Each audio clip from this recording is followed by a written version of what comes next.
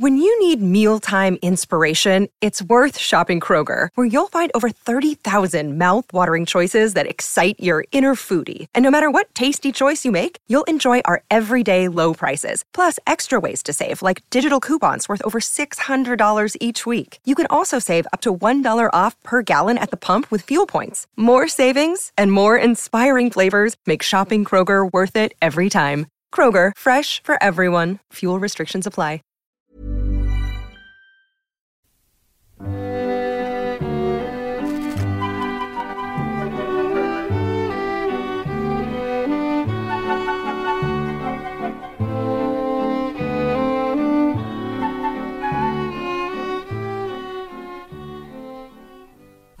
Wasn't the old wireless great, though? Now and then a little difficult to hear, perhaps, but it was great. And what we'd like to do for the next hour or so is recall some memories of light music programs which have come to you over the waves from 1926 until today.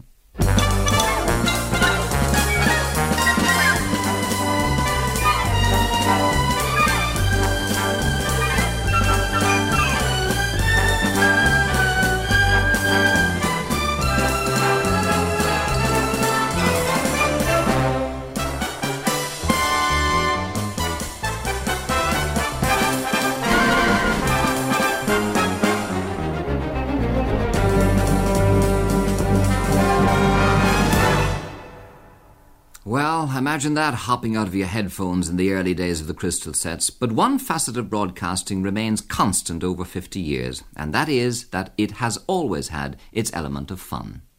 My first broadcast was in the Gresham Hotel, way back as a singer. It was called the Aberdeen Hall. We rehearsed that morning beautiful. We had the microphones on the stage. It was grand. But when I went in that night, the microphone was swinging way up high. I said to myself, my God, how am I going to sing from here way up there? So when the time came for me to sing the song, this is the laughable part. Two postmen come out an A ladder, one of these big A ladders, and I had to climb up the top of the ladder, sing through the microphone, and the floor was going up and down. It was like a yo-yo. That was Johnny Butler recalling his first broadcast.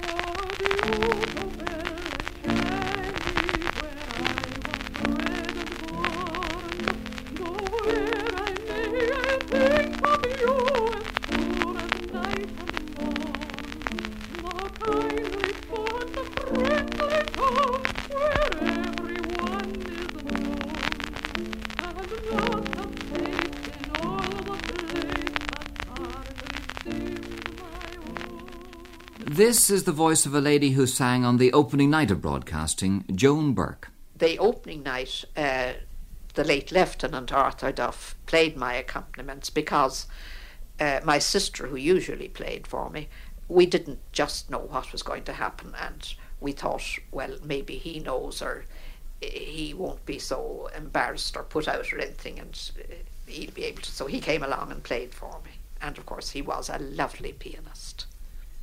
He was a very, very good musician. And of course the late Colonel Brazzi thought him a very excellent musician. And of course the only fault he had to find with poor Arthur was that Arthur wouldn't work as hard as he, Colonel Brazzi, a German, would work. Wasn't it always one of our failings? Another early broadcaster was Sam Joy. Oh, yes, indeed. I remember the first broadcast. I had a ring up from Seamus Clandillan. I knew Seamus very well. We worked together up in Derry, as a matter of fact, when he was there. He was National Health, I was Labour Exchange. Came back and he said, Sam, I want you to come down the station. We called the station, it's in, you know where Denmark Street is? I do, of course. Well, Denmark House. There'll be the first broadcast. Would you like to come? I'd be delighted. Highly honoured. Certainly I'll go. So that was okay. Then I met Cecil O'Shaughnessy, an old pal of mine. I told him. He says, oh, I'm going to, Sam. I said, oh, God, that's great. So, however, we all turned up. And I remember going up the old back stairs there and got into a place, it was little rooms, and one of the rooms where the grand piano, just enough for Vincent O'Brien to creep in to sit down and play. Of course, that was different. We were outside, and then they had it marked. Now, you'll have to stand here, he says. Stand on that spot while you're singing. So, needless to say, we were thinking more about the damn spot than we were about what we were singing about. However, I opened there and I sang, as far as I remember, Jogging Along the Highway. And the second song I chose was The Star of the County Down. And I remember it quite well. That was Sam Joy. Now, one of the most famous dance orchestras of the 20s was that of J. Clark Barry. They had a weekly slot in the early radio schedules. This is an extract from a newspaper of the day. The visit of the Blue Hungarian Band to Dublin towards the close of the last century turned a young Dublin accountant, a talented pianist, into a professional musician. Since then, John Clark Barry has provided good music to well-known families, institutions and organisations. He has played for Marconi and for Harry Reynolds on his return from Copenhagen as champion professional cyclist of the world. He has given constant support to charity, and by his organisation of the revival of Irish music concert in the Rotunda, under the patronage of the Most Reverend Dr. Croke, Archbishop of Cashel, he started the movement for the establishment of the Fèis Ceoil. And looking down the running order, as broadcast for the 22nd of April 1926, the Clark Barry Orchestra were playing things like I Want to Be Happy from No No Nanette, Dipping in the Moonlight, Somebody's Darling, and of course Moonlight and Roses. Now, reading that newspaper report which you just heard was John Clark Barry's daughter, Vic Clark Barry. Yes, our first broadcast was on 2RN there in Denmark Street, and I was the drummer with my father's band. He was a pianist, and the first violinist was Ernest McGrath, and the bass player was Ned Walsh, the flute and piccolo was Ragazzoli, and the banjo was Louis Parodi. Now there was a saxophonist and clarinet. I know his face well, but I cannot recall his name, and I don't know whether he's alive. I don't think so. I myself was the drummer, and the drums, I remember them, trying to, where we put the drums, where we fix the drums, Seamus Hughes, where we fix them, right here, everywhere about the place. They did fix them anyway, but getting them in, up those narrow stairs in Denmark Street was, although they weren't the flashy kits that they have now, but still, it was quite an ordeal getting them up the stairs. And carrying on the Clark Barry tradition, his son Alfie is today drummer in the RTE Light Orchestra.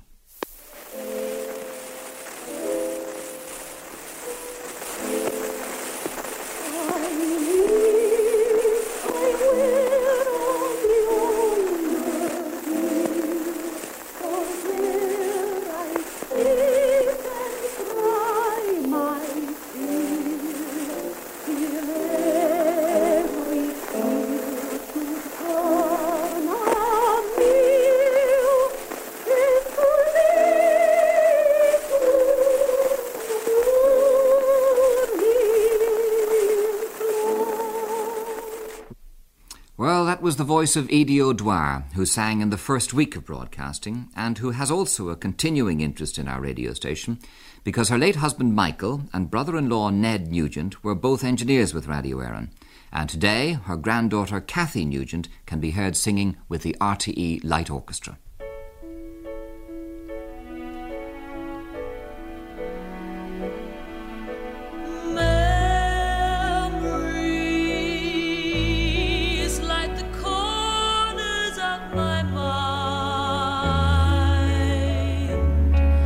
Misty watered coloured memories of the way we were.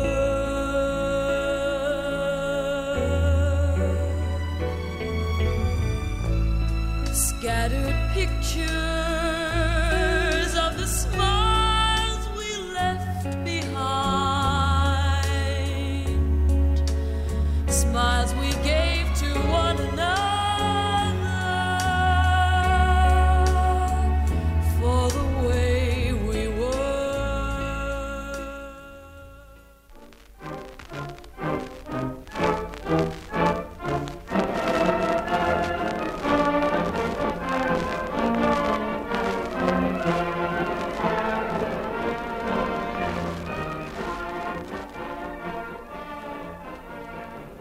From the outset, the No. 1 Army Band had a prominent place in the 2RN schedules.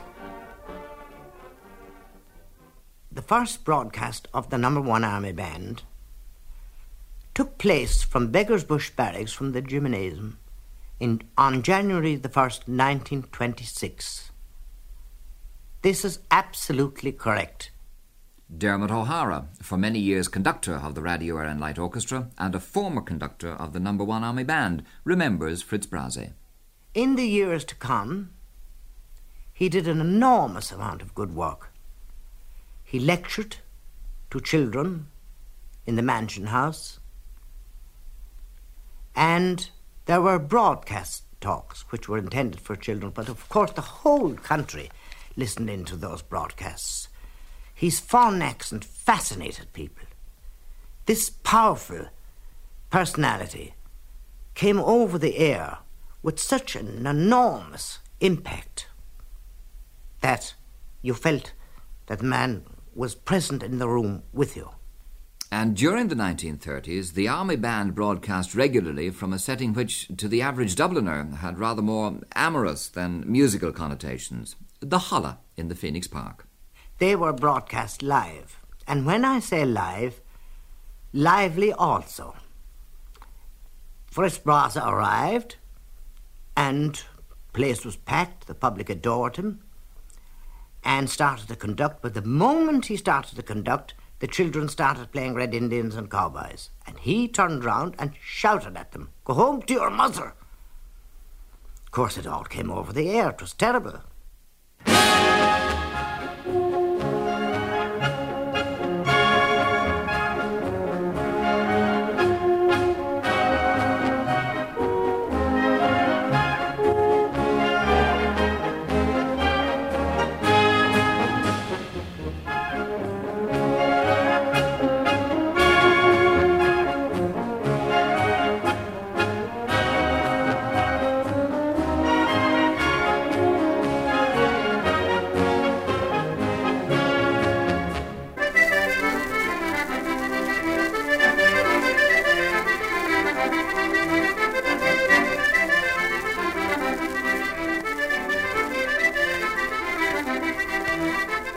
And this is an old 78 record featuring, on accordion, Albert Healy.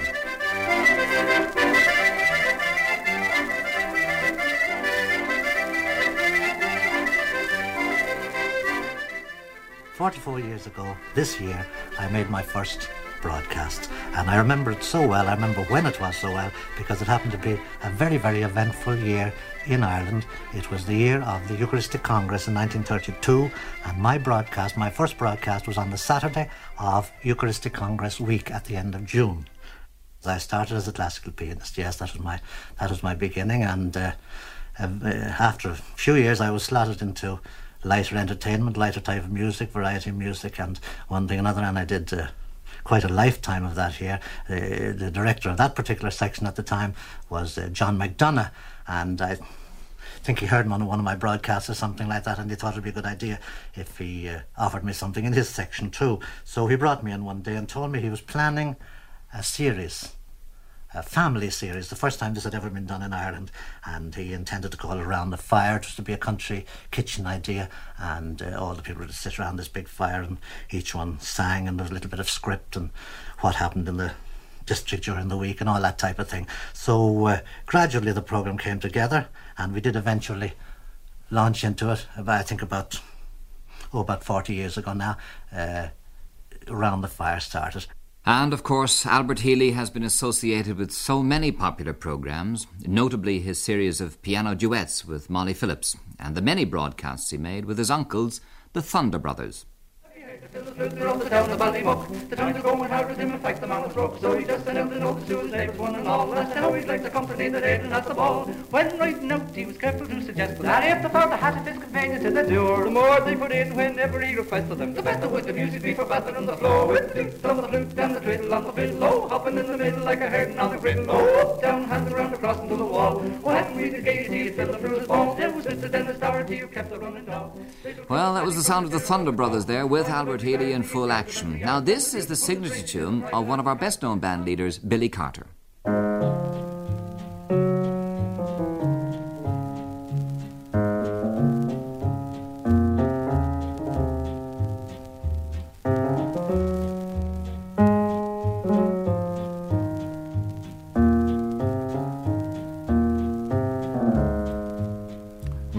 Billy Carter and his band broadcast in the 30s regularly on Saturday nights from the La Scala Ballroom in what was built as Dublin's Opera House, then became the Capitol Theatre before being ravaged for the greater glory of Mammon.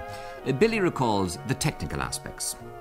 The rigging up, as far as we were concerned, consisted of a mic, which was about the size of an alarm clock. And this was on a sling, on a frame, and a sling across it, and wires attached to it, which had to be attached to it, screwed up.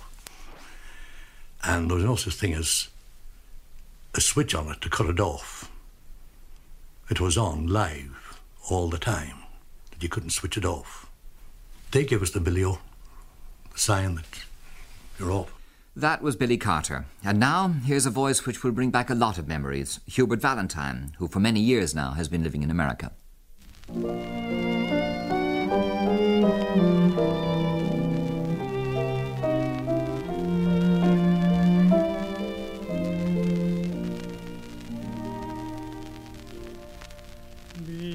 Because I love you so, Arun, I hasten when you call. I live for you and you alone, and gladly give you all. Like sunrise on the Wicklow hill, you set my heart aglow. My bosom with sweet rapture thrills, because I love you so.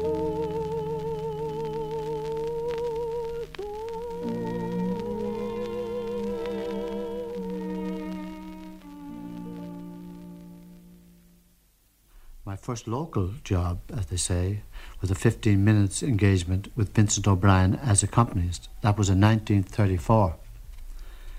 Then the regular radio engagements, and my accompanist were Kitty O'Callaghan, Molly Phillips, Lucian Ann, Dermot O'Hara, and Albert Healy. I can't recall anything more happy. They were stern, they were rough, quiet. You'd be very nervous. Oh, Lord save us, you'd be nervous, you know, when you get through. Well, that was very nice. That was very well. You didn't know whether you were good, bad, or indifferent, but you found out later on, a couple of weeks. I recall the afternoon broadcast from the Gresham, and I don't know how many people can recall this, from Robert Roberts' Cafe in Grafton Street. They were the afternoon tea concerts. Then there were the celebrity concerts from the Gaiety, with the well-known conductors, Vincent O'Brien, Lieutenant Doyle, Michael Bowes, and visiting conductors. I had a Korean conductor when I sang with the orchestra. The artists whom I had the pleasure of working with, the female singers, for instance, was Lena Danieli, Renée Flynn, May Devitt, Cecily Kenny, Maureen Fanning, Patricia Black, Earl O'Reilly, and later on, Veronica Dunn. the male singers. The tenors were Willie Hobbs, Willie O'Toole, Harold Dempsey, Cecil O'Shaughnessy, and I believe Bob McCullough, and the Flood brothers from Drogheda, if I'm right, and James Johnson from Belfast. The basses and the baritones were Leslie Jones, Billy Lemass, Sam Joy, Sam Mooney, Robert Irwin, Michael O'Higgins, John Linsky, and a great baritone from the west of Ireland, Lavelle, Jack Nordell, and Martin MacDonald. Who can forget the band concerts featuring the number 1 Army Band, the Guards Band, and the Artane Band, and even the Transport Band and St. James's Band? You sang a few songs in between their selections. These were broadcast from the depot.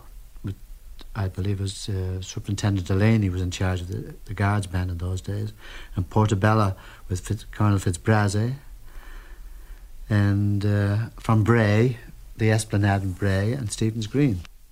Well, that was Hubert Valentine. Now, light music, like every other department in Radio Éireann, has had its share of controversy.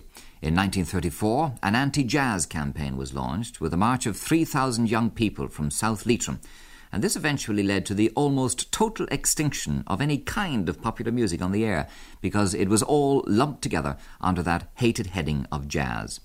At that time, Kathleen Evans had just joined the Gramophone Library. Actually, dance music was called jazz. I mean, people used to talk about going to jazz dances to distinguish them from Ceilidh dances. And everything was jazz. Henry Hall would be a jazz. Now, a real jazz today wouldn't accept Henry Hall at all. He was purely a dance music, for dancing on the floor.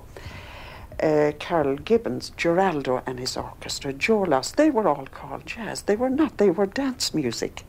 But they were all called jazz music. And there was no actual veto or definite prohibition, but they were frowned about. And I think I asked one time, were they banned? And nobody said no, and nobody said yes, but just to be discreet. Kathleen Evans, the former controller of programmes Rabáda Farrakhan. I believe before my time in radio, there were some denunciations from the pulpit of what was known as jazz, ignorantly known as jazz. Now, jazz that time, it gives an idea of the standing of jazz, that they were never even numbered. Every other record was numbered. They were kept in a box, and at the end of the year, they were disposed of to charitable institutions and hospitals. They were just handed out, because they weren't even considered worth keeping. Later on, when we did try and get the library working on some kind of a professional footing, I tried to keep a few of the top favourites each year, because they used to be asked for as incidental to plays of the period of the year in which they were current. And I kept a few. But they were never numbered. They were handed out. And they only provide, I was told that every Christmas those are given to girls' clubs and night shelters for homeless boys and charitable institutions. And there was the very stern prohibition that no expense must be incurred at the disposal of them. People could be rung up and told there are 30 jazz records here, but if you want them, you have to come and collect them. And in the 40s, the controversy arose again. The late Robert Brennan became Director of Broadcasting on the retirement of Seamus O'Brien. Robert Brennan had been our minister to Washington for 12 years before he came to us. And while he appreciated many things in the American scene, there were a few things that he just detested. And one of these things was what he also called jazz. Robert Brennan said flatly, no jazz on Radio Éireann.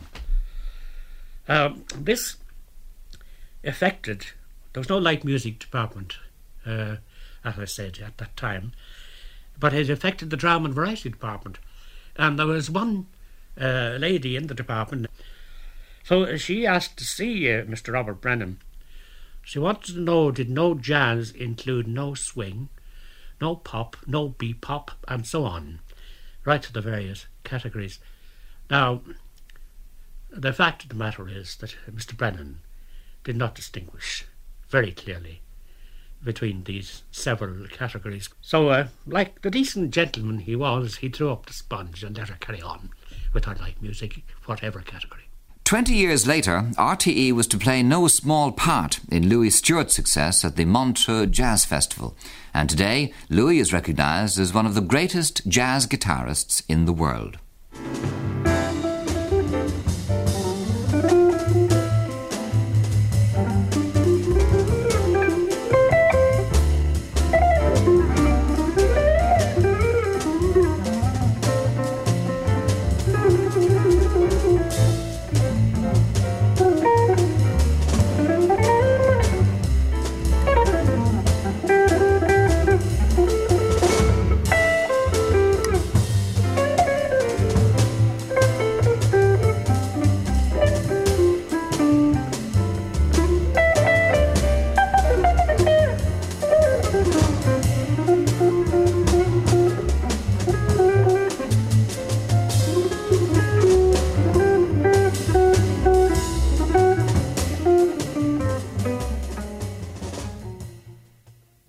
Well, that was Louis Stewart. Let's go back again now to the 1940s and the young Bing Crosby, one of the staple ingredients in Radio Éireann's request programmes. Or was he? Bing Crosby, yes. He was a band for quite some time. Not on the score of that he wasn't clean, but slightly decadent, or a thing that decent Irish people shouldn't be looking for. They should be looking for, well, John McCormack and Mother McCree and a little bit of Heaven. Those were considered so, but he was banned for. They all came under the title of crooners. And in a Radio Éireann interview in 1948, the distinguished composer E.J. Moran hardly gives reason to believe that any such ban would upset him. But as for crooning, I think it's flaccid, emasculate, and almost positively indecent. All right. I can't bear it. It makes me feel physically sick, and the crooner makes me. I think I almost want to go to the lavatory and vomit. Please lend your little ear to my pleas. Lend a ray of cheer to my pleas. Tell me that you love me too. Gracie Fields was clean too. She was all right, particularly if she sang Ave Maria.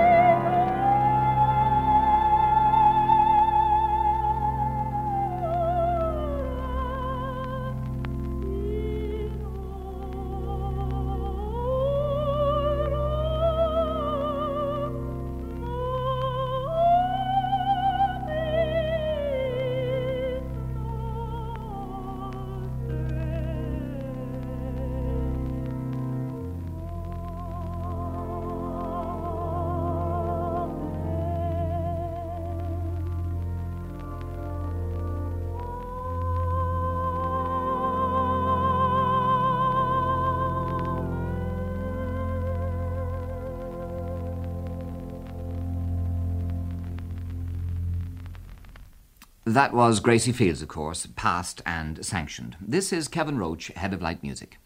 My own first entry into broadcasting, I suppose, was as a freelance cellist and bass player when I took part in several series of light music programs. And the very first of those was in a group called the Romany Players. And it was all gypsy music, Romanian and Hungarian and Bulgarian and so on. Fantastic repertoire. And the leader of the Romany Players was Madame Van Alst. She had a group, I think it was a quintet, that played in the restaurant of the Savoy Cinema at that time. And it was a very fine group indeed. And she was an excellent violinist and a very strong personality. I think there was a bit of the gypsy in herself. And two of the people in that group, in the broadcasting group, were Richie Burbridge and Jack Gregory, who are now members of the Light Orchestra.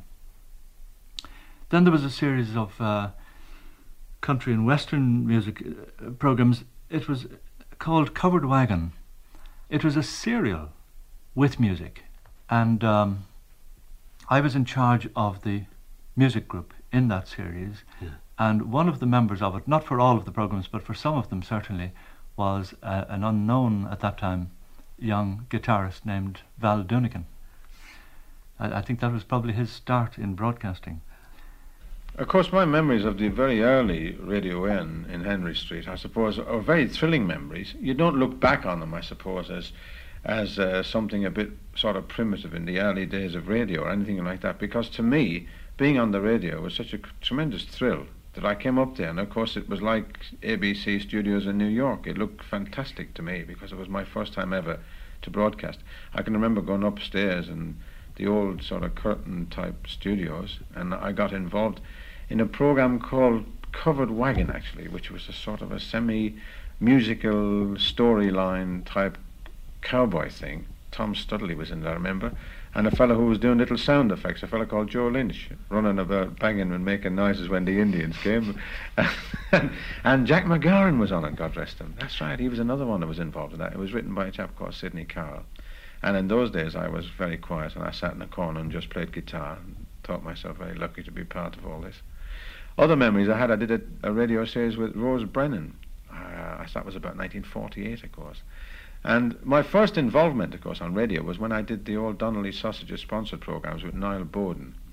I was working on the seafront down in Bray up on the bandstand in a little thing they used to call the Coons. I used to get up and sing there for about £5 a week with a big sign up saying, "Matinee if fine," it used to say. And the people came and sat in the deck chairs, and I would get up and sing songs, and the woman who ran the show would walk around with a box collecting pennies. And I used to get about £5 a week for that. And I was on the show one night, and with a pal of mine, a chap called Bruce Clark, who played piano and guitar.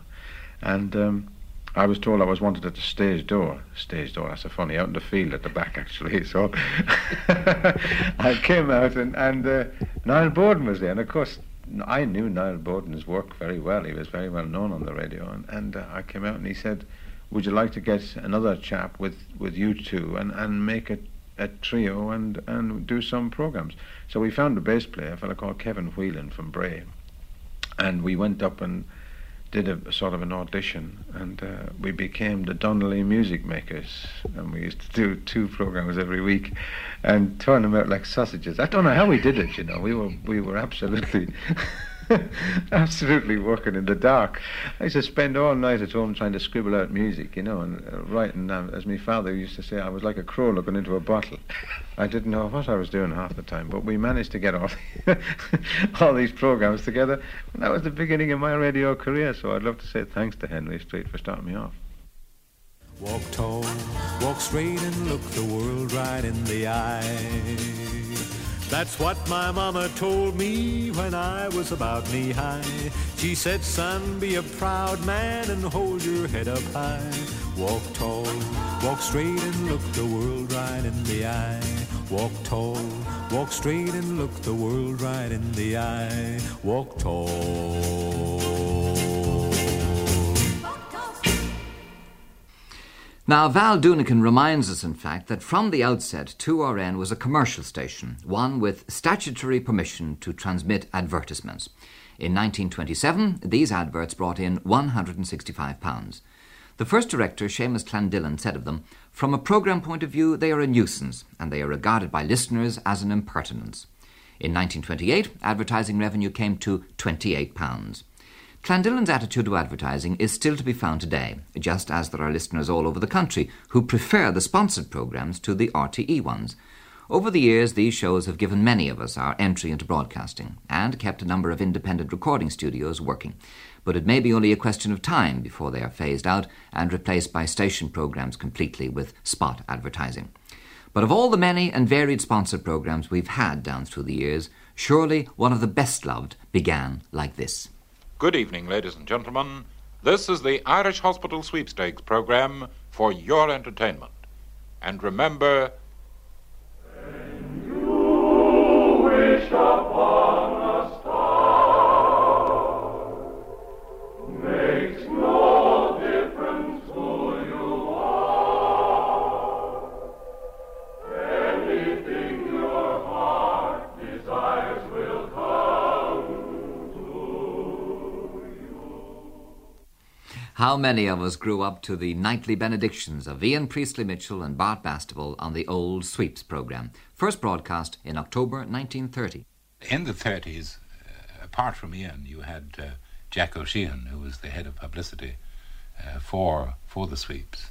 He did a lot of broadcasting on the Sweep radio programme, and you had in every programme there was a feature, a racing feature, which was presented by Michael Byrne. That's Frankie Byrne's father. He's dead now, Lord of him.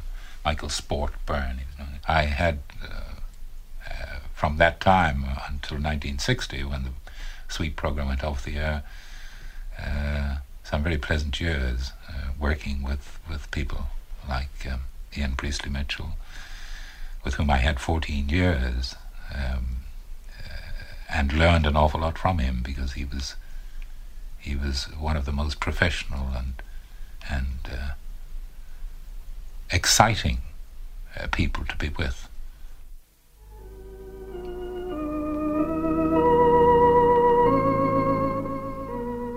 And now, on behalf of the Irish Hospital Sweepstakes, this is Ian Priestley Mitchell, wishing you health, happiness, and good fortune. And remember, it makes no difference where you are. You can wish upon a star. Good night to you all. Good night.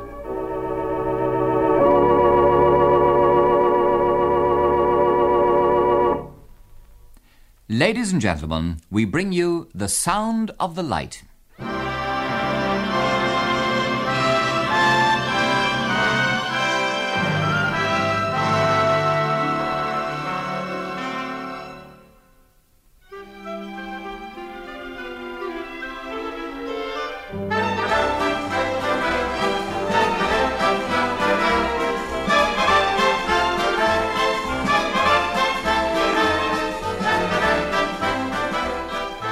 That's Our Light Orchestra, which came into being in 1948, mainly due to the government's realisation of their inability, during the war and afterwards, to get the voice and the attitudes of Ireland across to the rest of the world. Ribardo Farrakhan recalls how it came about. When the war was over, the government proposed the establishment of a shortwave service. In radio, of course, we had to plan for a situation in which we would be operating a shortwave service. We had to review the staffing, find out what gaps there were, and try to supply them. Now, one of the things in this planning was a proposal for the setting up of a light orchestra, which would be a second orchestra in radio. Briefly, although the shortwave project as a whole was abandoned, there were survivals. The Radio N Light Orchestra is part and parcel of the daily operation of radio. It covers a very wide range of music, from Irish music, both traditional and art music, ranging from that to pop. It is a very flexible body and can join with soloists, singers, instrumentalists. It can join with radio and players in musical documentaries and so on. It is once linked with the Radio N players by the late Maurice Gorham in his book 40 Years of Irish Broadcasting. He said that the two most valuable assets that Radio N had were the Radio N players and the Radio N Light Orchestra. The first conductor of the Radio N Light Orchestra was Eamon O'Gallagher. He remained for approximately a year, and his place was then taken by Dermot O'Hara, who remained as conductor of the Light Orchestra into the 60s.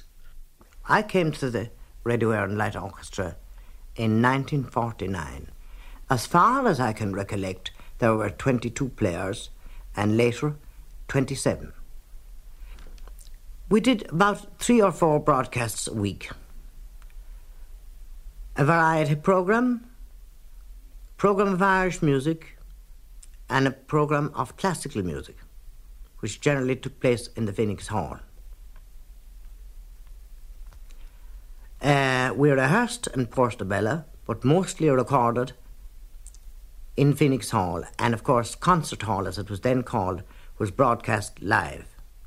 It was a young and enthusiastic group.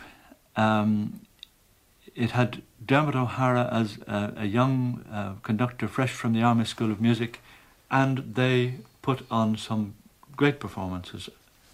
And the sound that was achieved in those days, in spite of studios like Portobello, which were very tiny, even for an orchestra of 28 players, was amazingly good.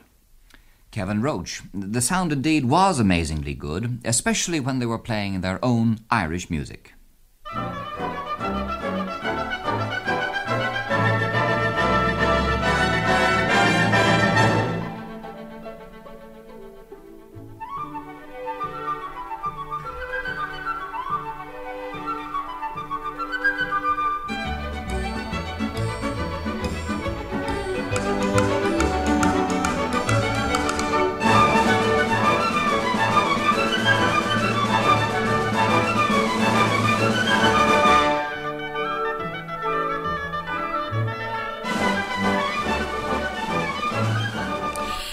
One of the principal aims in creating this orchestra was, of course, to make a professional playing of Irish music much more common than it had hitherto been, and incidentally to increase the recording of properly arranged Irish music.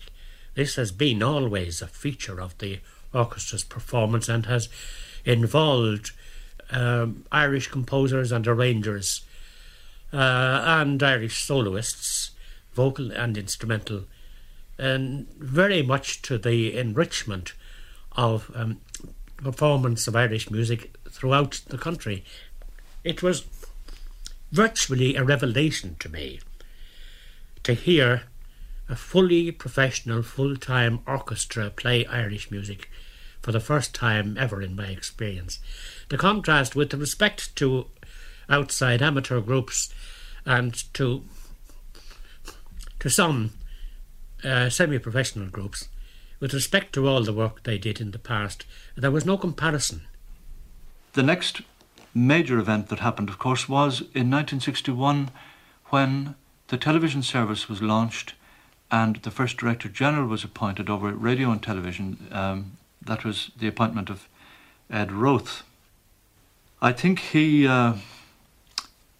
was rather surprised to find himself in charge of a radio service as well as a television service. One of the very big interests that he did take in radio was in the Light Orchestra. And he got this bee in his bonnet almost of developing it into an orchestra with a special sound. And he cast around for an eminent musician who would help him to achieve this. And he found Frank Chacksfield in London. I think the musicians viewed me with some suspicion in the early days, and why not? Because there was an unknown to them coming in, or perhaps just known by name, coming in and organising the orchestra.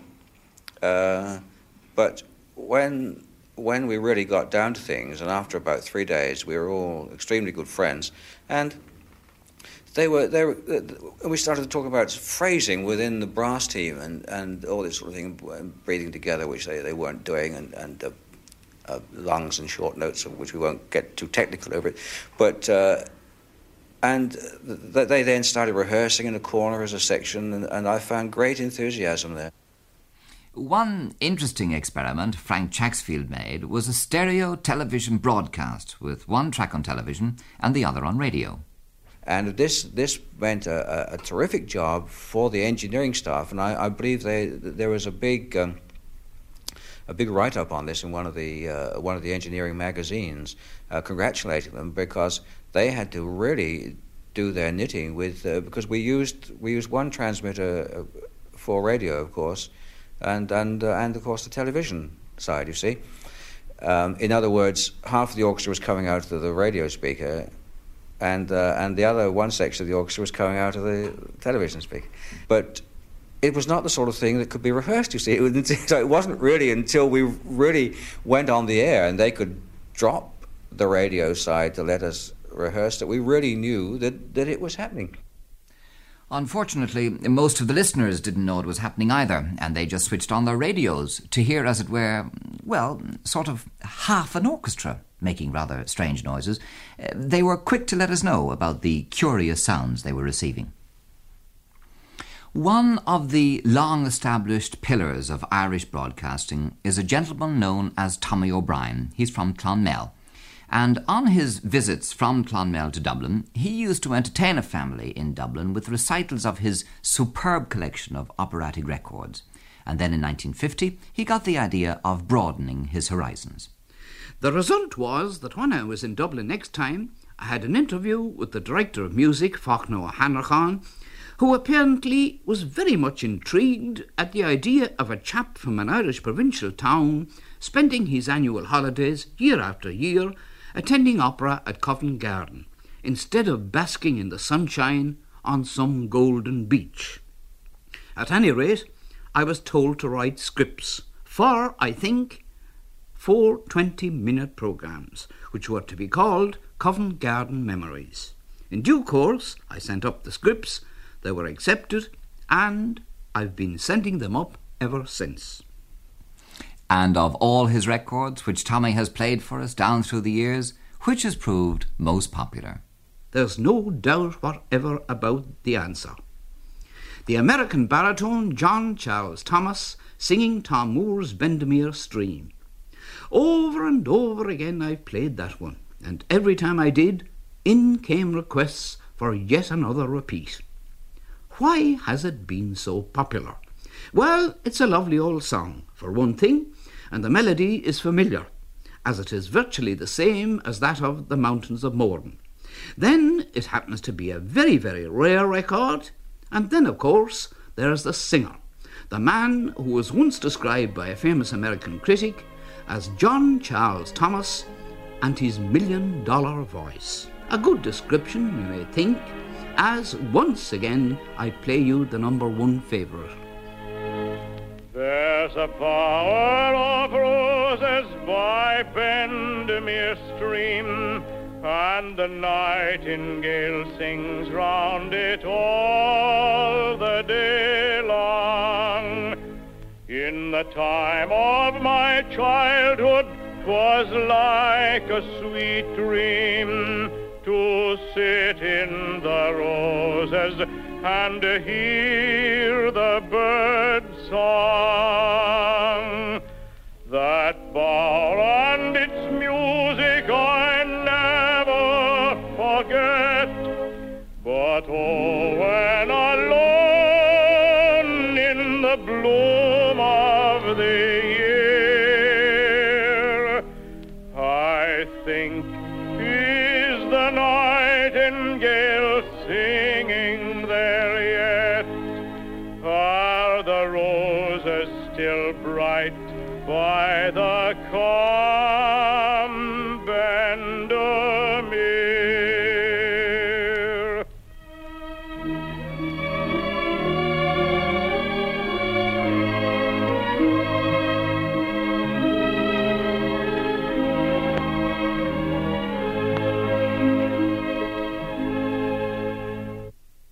In recent years, RTE has become involved in international light music events such as the Prix Jean-Antoine, organised by Radio Monte Carlo, and song festivals at Sopot in Poland and Ljubljana in Yugoslavia.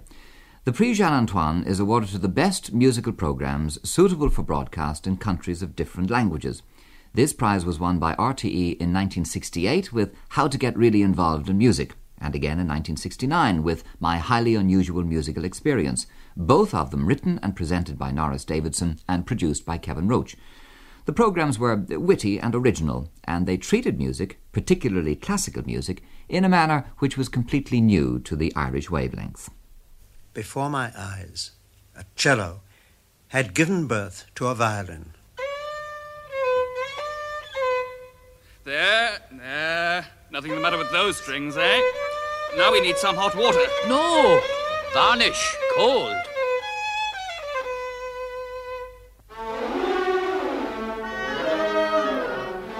Of course, all the female instruments immediately went mad.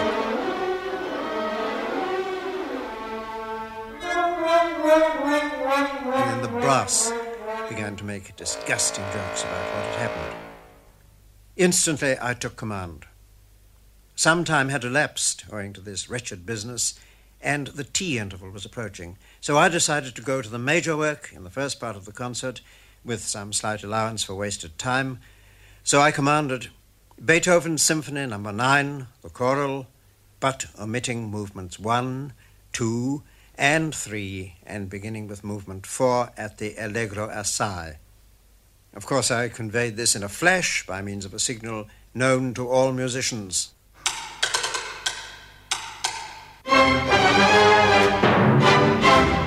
And in subsequent years, we were twice second on the prize lists, with Variations on Three Blind Mice, written and presented by Brendan Balfe and produced by Roisin Lorrigan, and with The Green Linnet, a programme of ballads, dance tunes and marches from Ireland, reflecting the high esteem in which Napoleon Bonaparte was once held by the Irish. The Green Linnet was written and produced by Tony McMahon. Here's a short extract from Variations on Three Blind Mice. Hello and good night. In 1927, a young man left the Paris Conservatoire with nothing more than a certificate in his pocket, a violin under his arm, and a burning fire in his heart, the consuming fire of ambition. That young man was you, Melvyn Bergman. For you'd seen your first talking film and you decided that you'd forsake your career as a concert violinist and make your way to the glittering mecca of the motion picture industry, Hollywood, USA. Things were not easy. There were many disappointments. You didn't work for 22 years, but you persevered, and today you stand as one of the finest exponents of the violin, an artist to your fingertips, your entire income deriving from your performances to film audiences. Now showing Frankenstein meets Snow White. Seats at 40, 50 and 70 pence. Performance starting shortly. Cue to the left, please. Standing room only in the stalls. Standing room only in the stalls. See how they rang. See how they rang.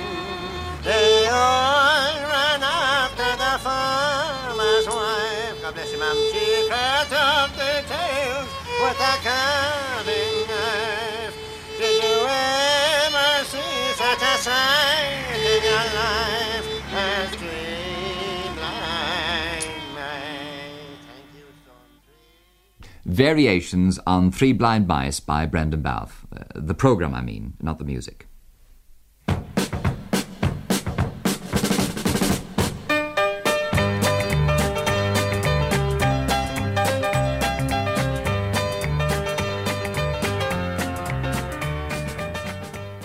In October 1962, Harry Thulier introduced the first Irish Top 10, which is still broadcast every week.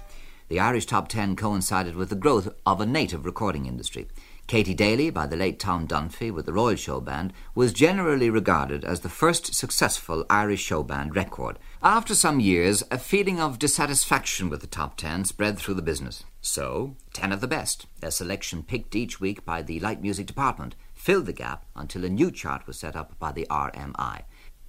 And though not currently based purely on sales, this chart still remains. One thing you can rely on with any chart, somebody is bound to be unhappy with it at some stage or another. Anyway, RTE kept pace with the expansion of the local recording industry with regular programmes such as Pop Call, and they helped along a business which established a new awakening of interest in native talent and less slavish adherence to the British charts. A new breed of local star emerged, mostly via the ballrooms to the recording studios. But alongside the local pop explosion came the ballad boom, reflected in programmes such as The 17 Club, Ballads of a Saturday and Prab Sikyol. Today, Ireland has a very healthy recording industry. The complete technical processes involved in the making of a record, from studio to finished disc, can now take place in the country. And already there are signs of Irish singers and records winning acceptance on the international scene.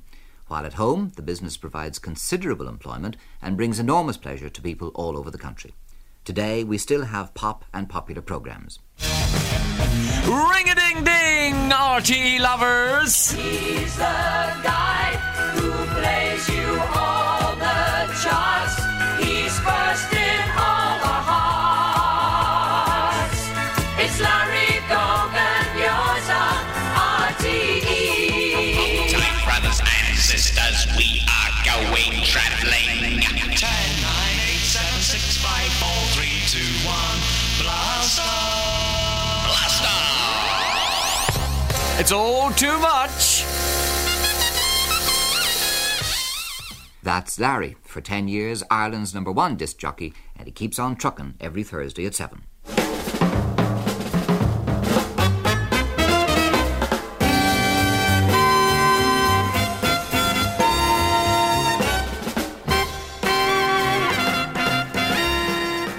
Yes, of course, Music on the Move, which, with the early morning programmes for the past 8 years, has introduced service broadcasting to RTE, including nationwide traffic reports.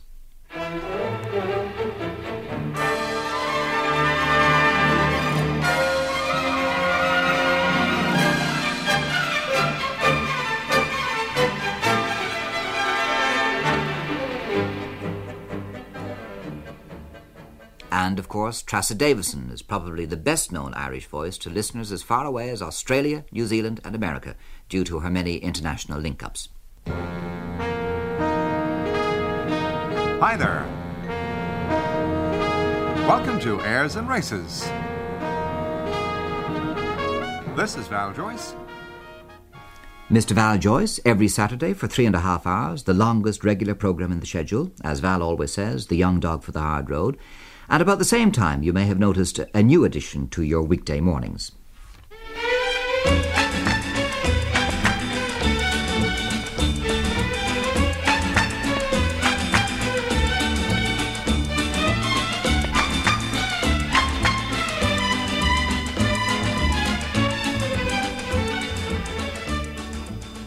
Well, of course, modesty forbids and all of that sort of thing. And, of course, there are many more regular light music programmes like Music for Middlebrows with Des Keogh, Hospital's Requests, The Long Note, Rock Fox with Jazz Magazine, there's Ken Stewart and Ken's Club, Noel Andrews with Country Music Time, Club na Nog with Lorna Madigan, and, of course, Valerie McGovern, Brendan Balfe, Mike Murphy, Liam DeValley, Morgan O'Sullivan, Michael Maguire, Garrod O'Tierney, Pat Kenny, Arthur Murphy, Vincent Handley, and so many more. And indeed not forgetting the man I consider Mr. Broadcasting in Ireland, and whose career has spanned almost this entire programme.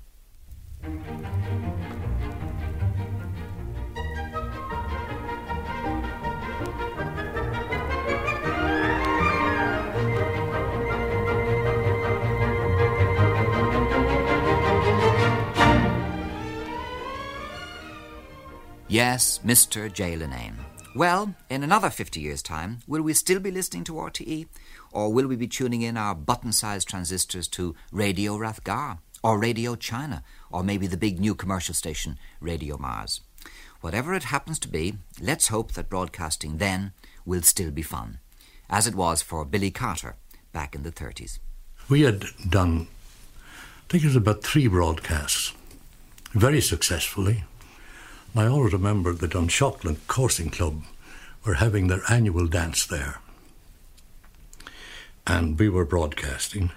2 lads came up and leaned across the stand, the bandstand. It was about 4 foot high, directly in front of the mic. And one said to the other, "Is that the thing that the sound goes through?"